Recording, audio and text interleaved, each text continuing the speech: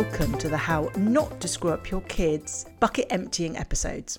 I'm your host, Dr. Mary Han, psychologist, parenting expert, and author of How Not to Screw Up Your Kids, a real-life guide to parenting. Welcome. Now, we're going to do another question, and this question is quite an interesting one.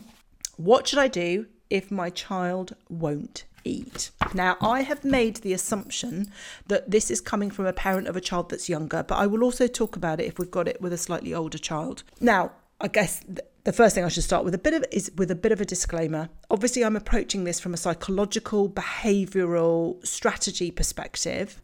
I'm not medical on that basis, so trust your gut instinct. If you think there is more to this than I'm going to outline, then do seek medical help. Go and see a GP, go and see a doctor, go and have a conversation, because there may be other aspects to it. For example, there may well be some intolerances that your child is experiencing, which is causing some of the issues around not eating.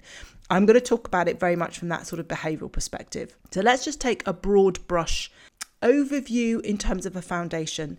I feel very strongly that we should not be battling with our children over food. Now, that doesn't mean that our children can therefore eat whatever they want. Food can sometimes become a bit of a battleground from a perspective of control. And I don't think we should sort of blindly walk into that.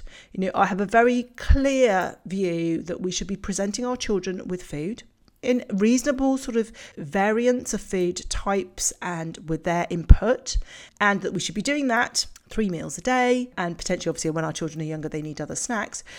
And then not getting caught in this battle of you must eat all of this food, purely from the perspective of, remember, we're working with the end in mind. We want our children to have a healthy relationship with the fuel that is going to charge and supercharge and energize their body in order for them to be able to perform athletically, physically, mentally, emotionally. And that's why I think it's really important that we don't end up making mealtimes battlegrounds around specific things, and we create challenges and issues around food. So it's at the basic level, it's being able to understand that and to be presenting food. If you've got a child that is refusing to eat, it may well be it's a control thing.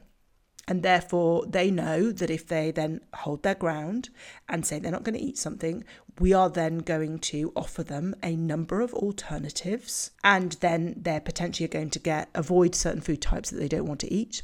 And then they'll be able to just eat whatever they want, or they go into pudding mode, which we often kind of find ourselves having a battle with. So I do think if that is the scenario, that I think you need to be slightly firmer with this is the food that you have got, and maybe reduce the portion size, but also talk to your child about how you can blend in. So if you've got a child, for example, who does not like eating vegetables, and you have a real battle with the vegetables, it's being in a position where you might introduce the same vegetable, but in different ways. So carrots cut circular, carrots cut as sticks, carrots that have been boiled, carrots that have been roasted, carrots that are then used for dipping.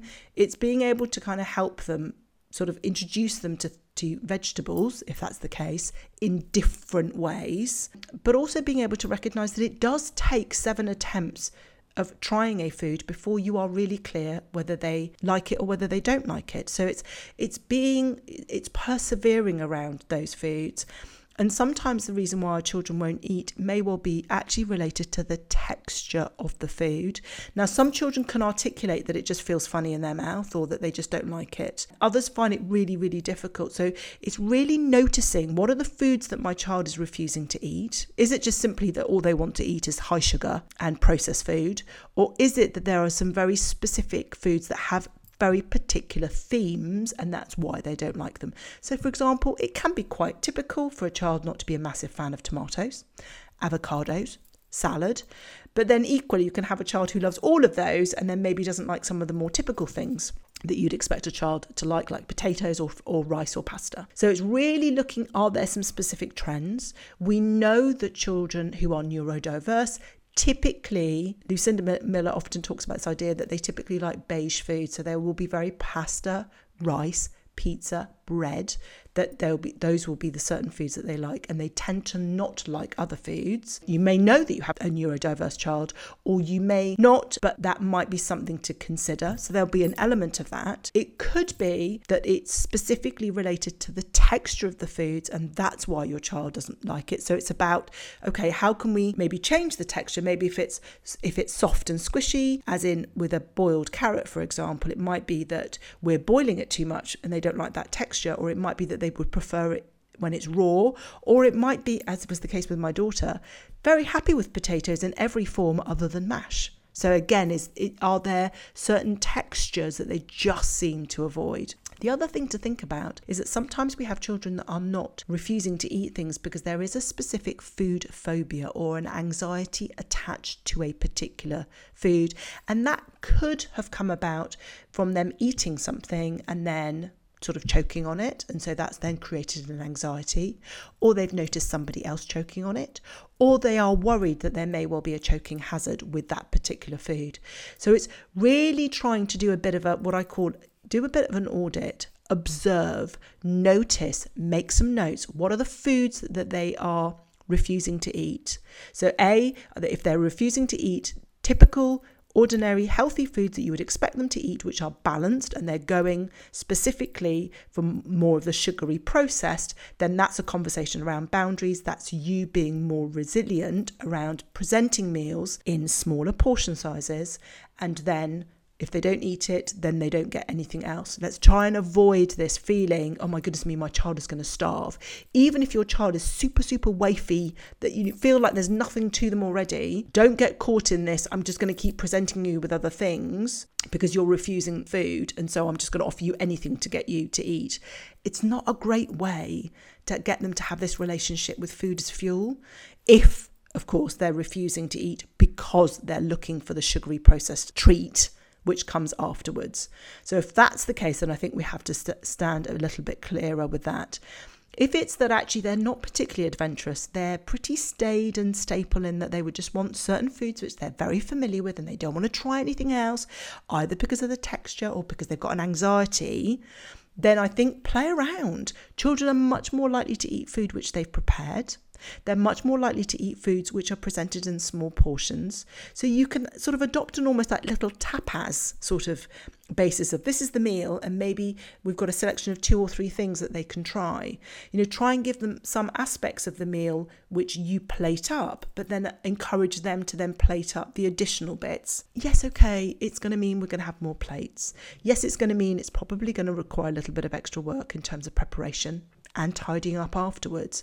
But the more we encourage our children to take an element of the control around what they place on their plate and how large the portion is, and an agreement to try at least some of one new thing that you might introduce in each meal, you're much more likely to be able to get them on board. And over time, you'll find that the repertoire of foods that they'll eat will increase. We just have to not be too worried about it in the immediate. They will eat more food.